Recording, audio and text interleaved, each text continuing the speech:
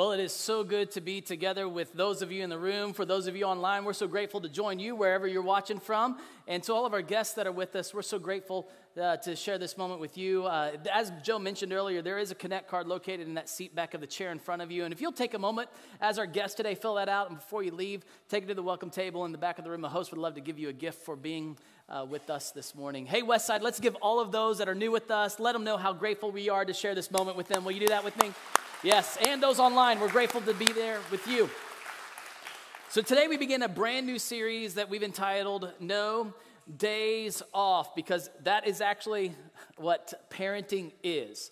I mean, every one of us as parents know that this is a no days off, coach in your face, no rest for the weary, push yourself to the limit opportunity, if we want to even call it an opportunity that God gives us. I mean, this will push you. This will test you. This will test you to the core of who you are. Because parenting, we realize in the role that we have as parents, it is a grind. It builds grit into us, and it takes grit to make it as a parent. So if you're a co-parent, a step-parent, a grandparent, a single parent, or if you're parenting with your spouse, this series will help you see parenting in the way that I hope that you see it in a new light. And for those of you that are single, I hope that you see your life in light of who God sees you are, because we're all going to see that together. And we're all going to see our lives in a new way of how God looks at us when these no days off type of days that we have. I mean, parenting is this no days off grind. And if you've ever heard the adage, I've learned to love this adage because it really means a lot. The days are short, but the years are long. I mean, this identifies what parenting is. Those sleepless nights followed by those long, heartbreaking days as a parent just make those things. And this is what I've learned to call brutal. It's beautiful and brutal all together at the same time. This is parenting, isn't it? I mean, those moments when you're holding your child and they're getting old enough that they're talking and you just beg. I mean, you want them to say your name first. You want them to say daddy or mommy first. And I know that's not us. We're the only ones that ever did that, right? You didn't do that. You're more holier than I am. And so, but then, isn't it funny that you just see that as precious every time they call your name? But when they're 6 years old, and it's like the 30th time, you can't wait for them to stop calling your name. It's beautiful. You blink your eyes, though, and your daughter is now at kindergarten. And for some of you, like you've told me, you blink your eyes and you're giving them away in marriage. See, the days are long, but the years are short. And if we parent our kids to be 18 years old and we get to have them in our house for that long, we have 936 weeks to influence them. Think about this. You have 936 weeks to impact your kids. Parenting is sacred. It's set apart. God has placed those under your care for a specific purpose. It's a sacred calling. And it's a sacred role with no days off. And so we need to learn something. We need to learn how to parent for the win. And we must learn to define what the win is in parenting, grandparenting, co-parenting, step-parenting. We need to define what this win is. For those of you who are single, you need to learn what the win is for your life. And hopefully this series this includes you. For those of you that's single, you may not have kids even in your life. So what's the win? I mean, does the win just to keep them alive at the end of the day? I mean, there are days that we looked at each other my wife and I, were like, hey, they're alive. Is it the win that they grow up to have these social awarenesses and be emotionally healthy to where they can have healthy relationships? Is that the win? Is it the win that they grow up to be successful, achievement, have a career, get a degree? I mean, what's the win that we have? Do we want them to build wealth? What's the win that you have for your kids? What is the win that you have for them? And what does Scripture say about this? What does Scripture show us about parenting? Well, let me just tell you this. If you were ever to look for the perfect parent or the perfect family in the Scripture, it's not there. I mean, the closest thing that we have in the Old Testament is Adam and Eve, and they screw that up for all of us. In the New Testament, we don't have many great examples of family either.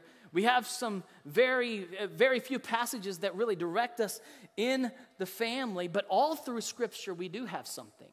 And this is what I hope to bring your awareness into, that no matter where you are in the parenting spectrum or where you are in your season of life, single, married, or engaged, or you're single for a season or you're single for a lifetime, whatever it may be, you're single as a parent,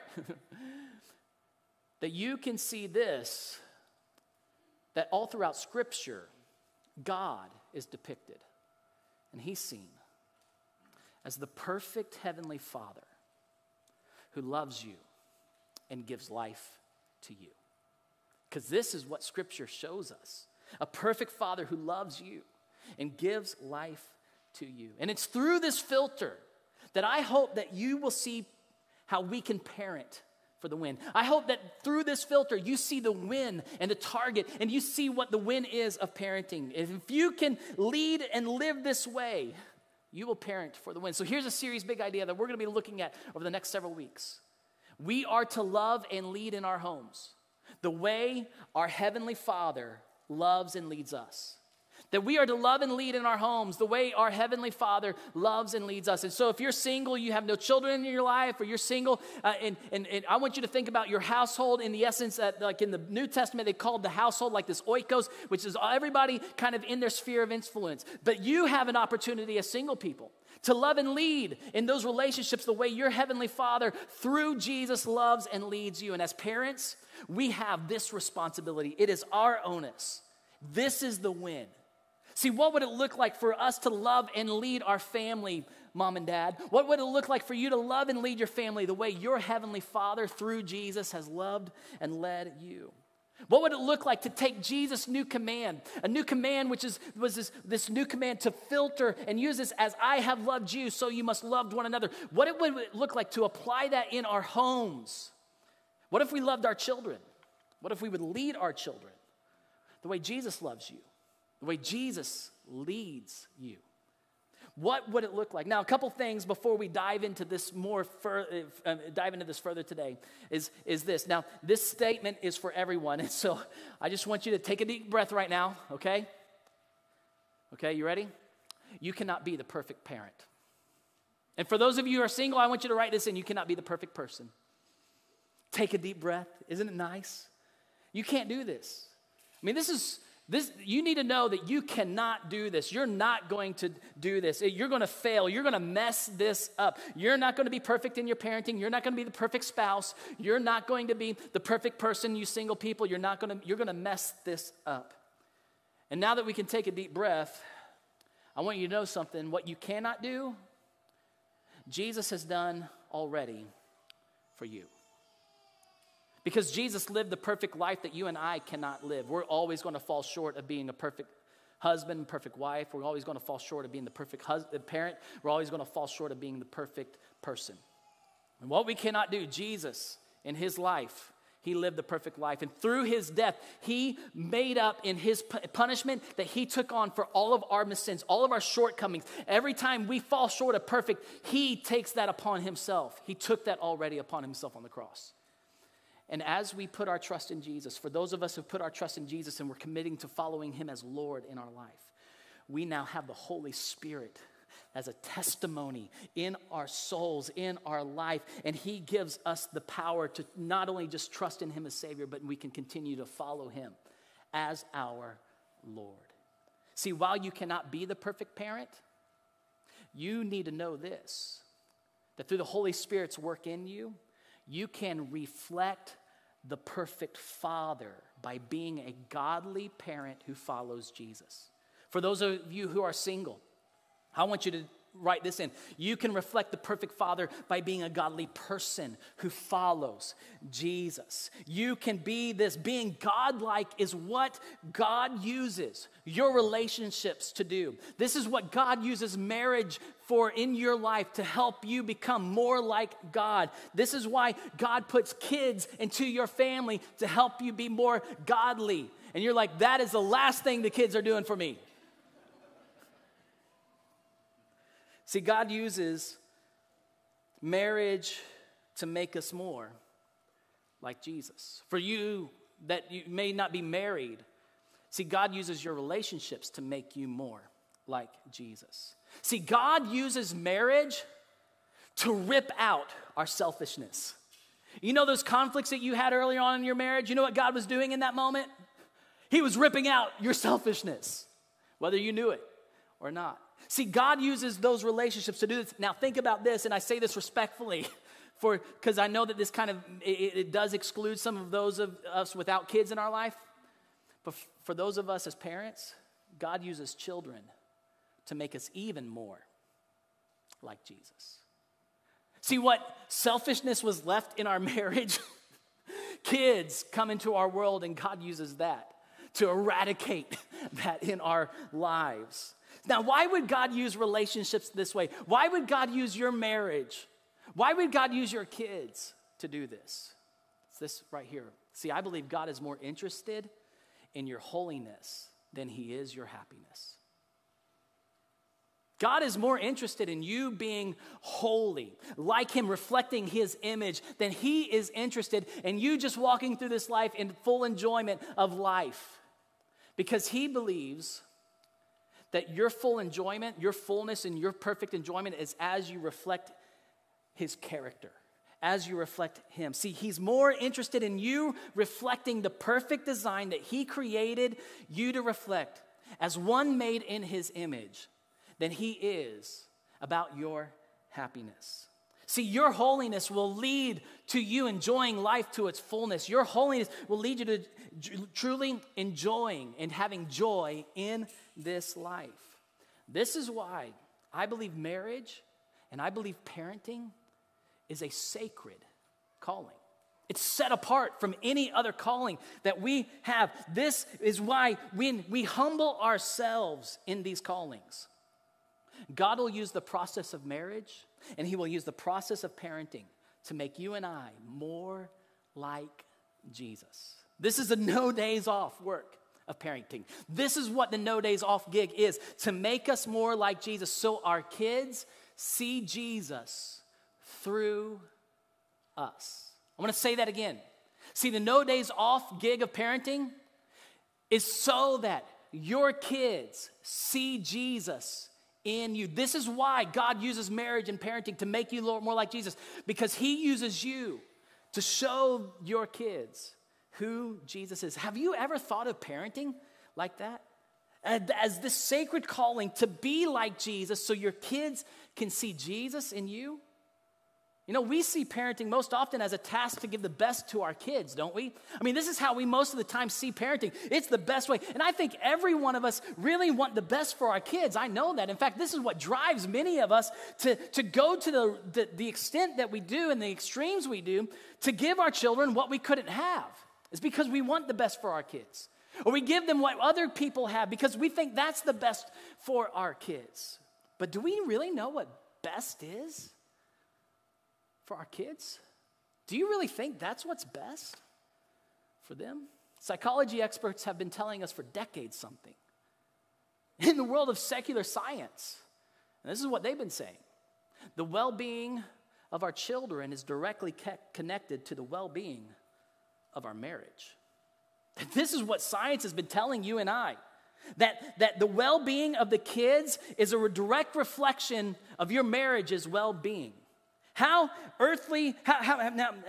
healthy your marriage is will determine how healthy your kids are.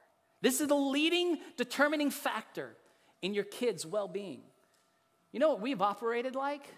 Many of us, me included, have operated that the well-being of our marriage is based off the well-being of our kids. If we can make our kids happy, then in the end, our marriage will be happy. That we'll put ourselves and our marriage on the back burner and we'll push the kids to the front burner, and knowing at the end of the day, this will make our marriage better in the end. We live like if we can do this, then our marriage will ultimately be happy. While this is pithy in the way this secular science shows us, it's not as pithy like this in Scripture. However, Scripture does also elevate that our marriages are a sacred calling that is to be honored. So for all of our married couples today, I have a teaching big idea for you. And for all of those of you that are single and whether you have kids or don't have kids, I have a teaching big idea for you today. So for our married people, here's your teaching big idea. A Jesus-centered life, a Jesus-centered marriage is the best gift you can give your children. A Jesus-centered marriage is the best gift that you can give your children. It's the best gift you can give them. And I hope that today that you see, and throughout this series, that you see that your Jesus-centered marriage will give your children a healthy picture of who God is and what God is like, because you follow Jesus and are becoming more like him. It's the best gift you can give your kids. And I want you to look at me for a second. Married couples, look at me. It's the best gift you can give your kids for this reason. So they know that they are secure in your love for them, because you're secure in God's love for you and in your love for each other as a spouse. Let me say that again. This is the best gift you can give your kids. So your kids can be secure in your love for them, because they see that you are secure in God's love for you and that you're secure in your love for each other. It is the best gift that you can give your kids. They want to give them the most security in life. Let them know that you're secure in your relationship with your spouse. Let them know that you're secure in your relationship with your Heavenly Father, and let that bleed into the marriage first. And out of that, let that go into your homes. This is what I hope that you see. And for those of you who are single, you have the same responsibility. And here's your teaching big idea, that a Jesus-centered life is the best gift those you can give around you. The Jesus-centered life is the best gift to give those around you. This is the best gift that you can give those within your care. This is the best gift that you can give as a single parent. You can give the best gift, that a Jesus-centered life is the best gift that you can give your kids. For those of you that are single, you have no kids, this is the best gift that you can give those in your circle of influence. And I hope that you see that as a single parent, a Jesus-centered life with Jesus-centered relationships around you is the best gift that you can give your kids, so that your kids can know that they are secure in your love for them, because they see that you're secure in God's love for you and your love for him. This is the best gift that we can give. So husbands and wives, I want to talk with you. And I want to share, encourage you today. And this is how I want to encourage you. Your marriage is the foundation to your family.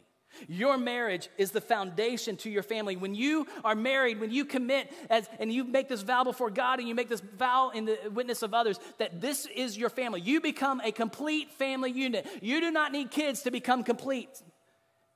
Some of you need to hear that today because of your struggle for kids and you feel incomplete. I want you to know that you are complete as a family, as a husband and a wife. And I want you to know that your marriage was there before kids, and your marriage, when it's Jesus-centered, God willing, it's going to last after kids. See, your marriage is the most important thing. It's the foundation in your family. Your marriage is so important that your marriage becomes the first filter by which your children will see God. And if some of us are honest with ourselves, we're going to admit that it was because of our parents and the choices they made that we projected that onto God. And maybe that pushed us away from God. See, this is why this is a sacred calling. It's the first filter by which they will know who God is. It's a sacred calling. This is why we need to honor marriage above our kids. Elevating the importance of your spouse more than you elevate the importance of your children. Being more committed to your spouse than you are to your kids, because it's out of the commitment to your spouse that it bleeds into your commitment to your kids. The Hebrew writer would give some final directions in this first century letter that we call Hebrews. And this was accepted by the early church as scripture. And the Holy Spirit inspired this writer to write this as he addressed marriage. He says, marriage should be honored, and I want you to circle that word honored because it's important. Marriage should be honored by all, and the marriage bed kept pure. For God will judge the adulterer and the sexually immoral. The Greek word that is used here for honored can also be seen in Greek language as precious or valued. See, this is how we need to value marriage. However, our culture does not value marriage this way. Our lives do our lives really reflect the value, the priceless nature of our marriage? Do your kids see your relationship, husbands and wives, as valuable, that you see each other as valuable? Do your kids need to know that you see each other as priceless? This is what your kids need to know. This is what your grandkids need to know. Your kids want to know, and they need to know, that you keep your relationship with each other as sacred. It's pure. It's holy. It's set apart for God, because we're set apart for each other. It's honored. See, marriage is to be honored because it is a reflection of our holy God. This is the reason God judges the adulterer, and there's judgment in the sexually immoral, because sexual immorality destroys the institution of the family that is built on marriage. The first institution God ever made. The family between a husband and a wife. We see this in Genesis chapter 2. When Genesis chapter 2, we read that God said it wasn't good for man to be alone. And in this, God gave man a gift in a wife, and in this, after stating that he made male and female in his image and blessing them and telling them to multiply, God makes a declaration that he said about nothing else in creation. While everything else was good, at this moment that we read about the narrative of God creating male and female in his image, he created them and blessed them and multiplied. He said it is very good. It reflects the nature of our holy God. See, marriage in its purest form reflects our holy God. Now, the Apostle Paul would instruct Timothy. He would write to Timothy and to direct the people to see marriage differently than the deceptive teachings that were in the culture. And this is what Paul would write to Timothy. He would say, they forbid people to marry. There was actually law. They're trying to keep people from doing this and ordering them to abstain from certain foods which God created to be received. Look at this. Received with thanksgiving by those who believe and know the truth. See, not only is food to be received with thanksgiving, but have you ever thought about your marriage? That your marriage needs to be received as a gift. That you are thankful. See, God created marriage to be received with thanksgiving. When was the last time, husbands, let me just ask you this. When was the last time that you saw and treated your wife with honor and value? And you treated her and saw her and treated her, because you saw her this way, as a precious gift. Women, wives, when was the last time that you honored and treated your husband and valued your husband as a priceless gift? Because marriage is a gift. It's a gift from God that we receive with thanksgiving. We continually receive it with thanksgiving. Now, you may not see this as a gift. You may see it, and I respectfully say this, you may see this as a burden.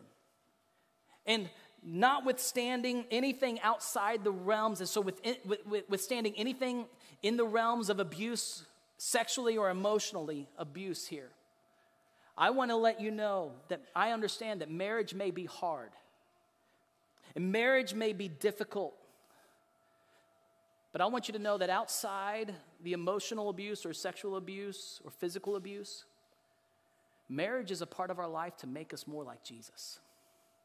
Maybe that's the gift that God's giving you by giving your spouse to you. This is the gift to make you and I more like Jesus, to make us more godly. So we need to renew our thinking about maybe what marriage is. Maybe you need to renew your thinking today. Maybe you've been in this relationship, it's been difficult for the beginning, and now it's just dawning on you. Oh, this is what God's doing in my life. He's making me more like him. Now, Paul would write to a church in Corinth, and he would write to this Corinthian church about marriage, and he would address single people too. And he would say, I would like you to be free from concern. An unmarried man is concerned about the Lord's affairs. So single men, you can live your life concerned about the Lord's affairs, how you can please the Lord. But a married man is concerned about the affairs of this world, how he can please his wife. And his interests are divided. An unmarried woman or a virgin is concerned about the Lord's affairs. Her aim is to be devoted to the Lord in both body and spirit. But a married woman is concerned about the affairs of this world, how she can please her husband. This is her calling. I'm saying this for your own good, not to restrict you, Paul writes, but that you, and this is for both singles and marrieds, that you may live in a right way in undivided devotion to the Lord. This is Paul's instructions for both married and singles, that we are to live in undivided devotion. Undivided devotion. Jesus-centered in your life. Undivided devotion to Jesus. Married couples, you respond to Jesus by loving and serving your spouse.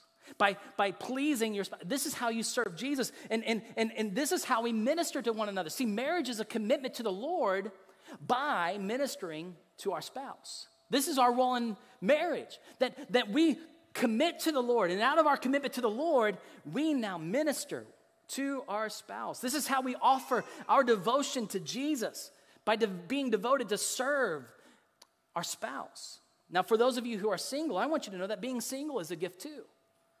Maybe it's a gift for a season. For others, it's a gift for a lifetime. See, being single is also a gift so we can commit our lives to following Jesus. This is your gift. It's an opportunity for you to be fully devoted to God. Single parents, you have a gift that you can give and for a season or for a lifetime, that those who are single, that you can do this. And for those that are single without kids, you have a gift and a calling as well. You can center your lives on Jesus and show your devotion to God, but in a very special way. Now, when Paul talks about the family, he addresses other churches about the family in very short passages. And the other passage that he uses that we see in the New Testament is in Ephesians. He uses this in Ephesians. And listen to how Paul instructs this church in Ephesus.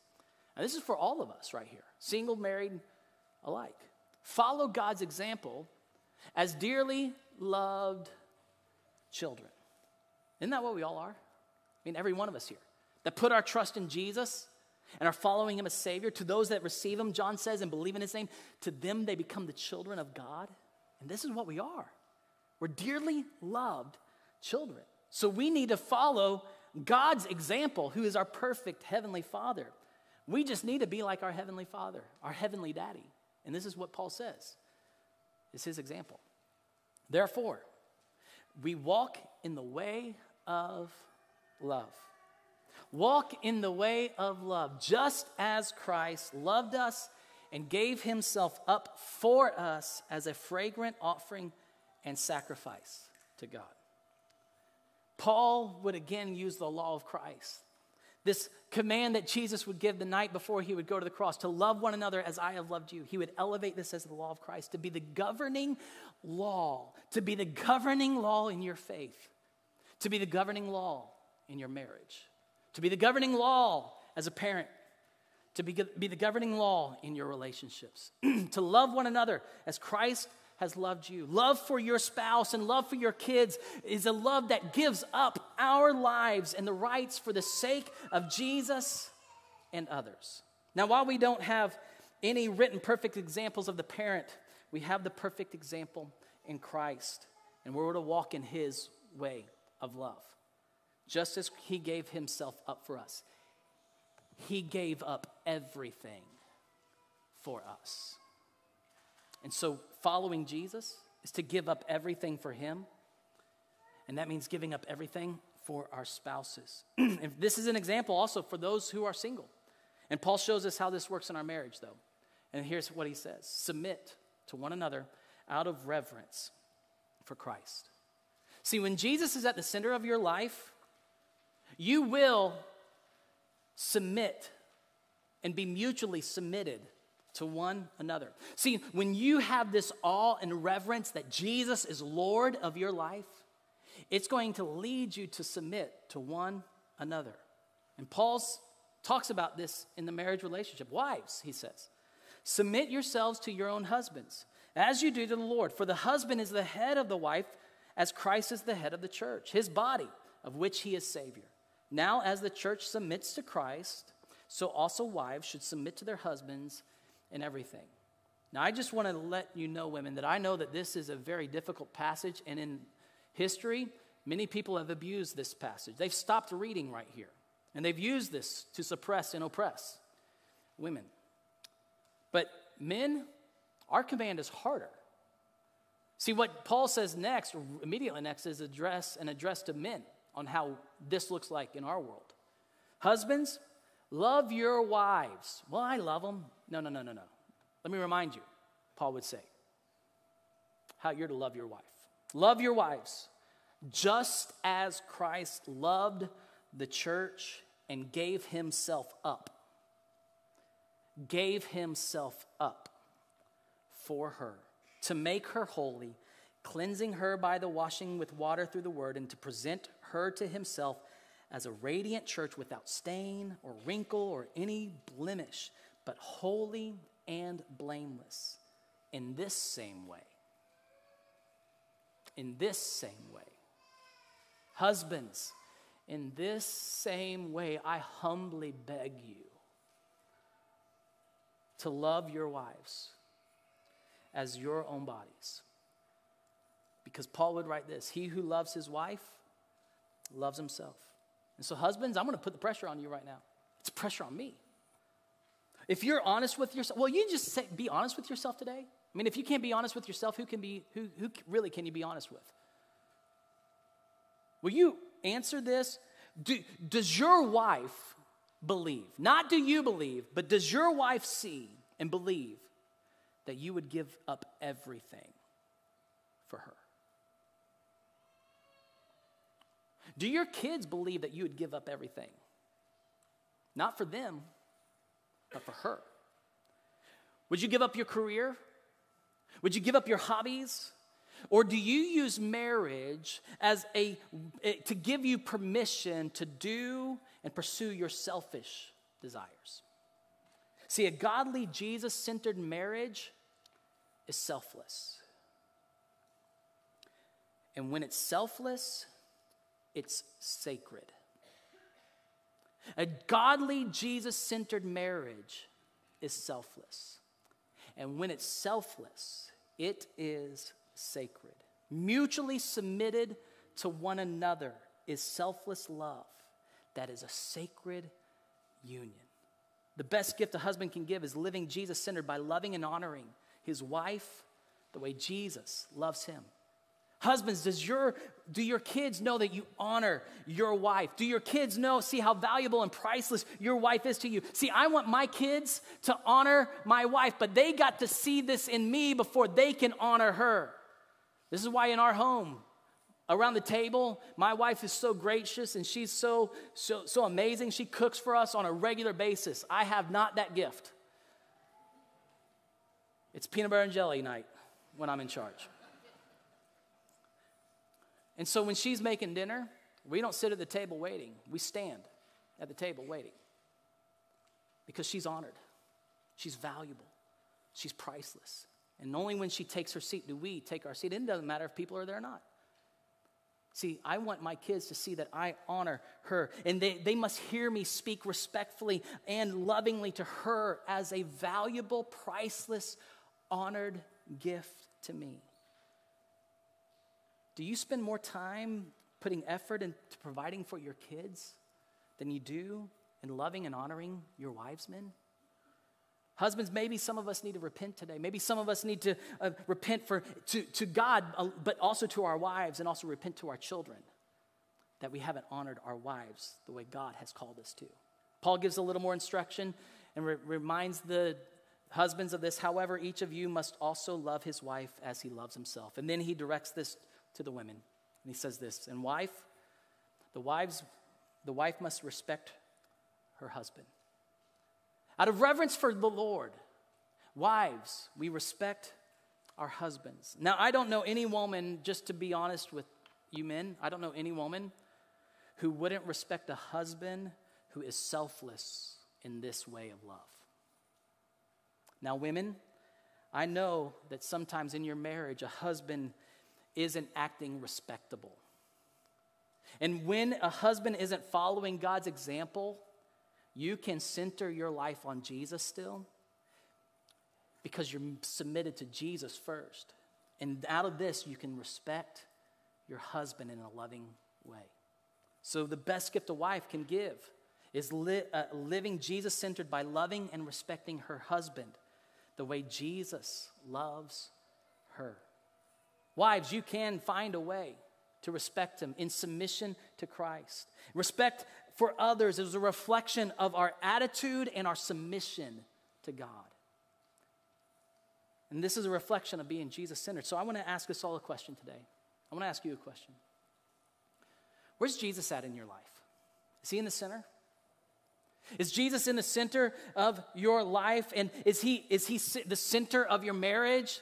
Is Jesus, are you submitted, both of you submitted in your marriage to Jesus as Lord? Is Jesus in Scripture the central authority in your life is what it means to follow him? Where is this? Single people, where is Jesus in your life? And where's Jesus in the relationships around you? Is Jesus central? Because I wanted you to know something. I want you to know something. That where Jesus is in your life determines your ride in life. And for those of you, it's like a tandem bicycle because you're married. If you're single, just forget that there's another seat on here, okay? But this is what I want to ask you. I want you to look at the bicycle that's on your notes. Will you indicate where you are?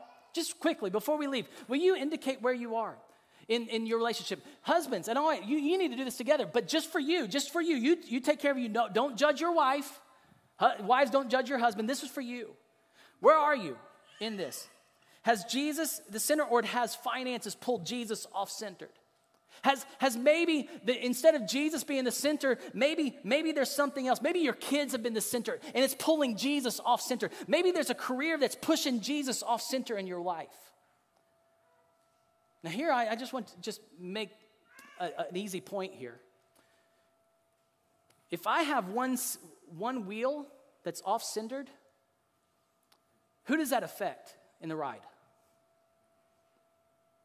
Both the husband and the wife. It affects all on that journey. But when Jesus is at the center of your life, husbands and wives, when Jesus is at the center of your life, single people, when Jesus is at the center of your life, I want you to know something very important. That when Jesus is the center of our lives, you can make it through anything in this life. Because you can have the best house, you can have it all together, you can have money in the bank account, you can have a great 401k, you can have it all, you can have a career, retirement, you can name it. And that ride will be rough and rocky for all. It looks like everything looks good on the outside, but on the inside you are ruined because Jesus is not the center and the pavement on life is perfect. But when Jesus is at the center, I want you to know you can go off-road. Life can be hard and difficult. It can be a no days off grind in your face, pedal to the metal. It feels like the wheels are off, but they're not because Jesus is at the center and I can make it through the toughest terrain. And we can make it through the toughest terrain in our marriage. And single people, when your life is centered on Jesus and you're putting Jesus-centered people around your life, you're connected and you're going to make it through this life. So I want to ask you today, where is Jesus and what do you need to do to make him the center? Maybe today's a day of repentance. You need to talk with your spouse or your kids. Maybe today is a day you say, Jesus, I'm committing to make you the center. Will you bow your head with me? Father, thank you. Thank you for being the perfect heavenly Father who gives us the example on how we can love and lead in our homes. And Father, many of us are wrestling with this right now, and I pray that you give us the courage to be honest with ourselves, listening to the Holy Spirit's guidance and leading. And I ask you right now that you give us the courage to walk in faith, submitting to Jesus as Lord. And for those of us who are married, may we submit to one another. And husbands, love our wives. And wives, love and respect our husbands. And in this, God, may we put our marriage as a primary factor. Because this is the best gift we can give our kids. And for those of us who are single, Jesus, may we make you the center of our life.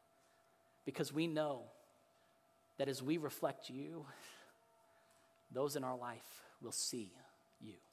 And that's what we want them to have, your life. In Jesus' name we pray. Amen. Our prayer partners will be available. They'd love to